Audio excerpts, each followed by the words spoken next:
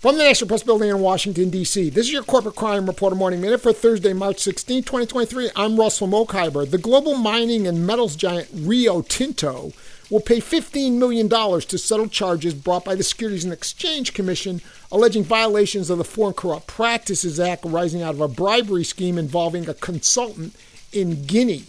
The SEC's order finds that in July 2011, Rio Tinto hired a French investment banker and close friend of a former government official as a consultant to help the company retain its mining rights in the Samandu mountain region in Guinea. The consultant began working on behalf of Rio Tinto without a written agreement defining the scope of his services or deliverables. Eventually, the mining rights were retained and the consultant was paid $10.5 million for his services, which Rio Tinto never verified. For the Corporate Crime Reporter, I'm Russell Mokhiber.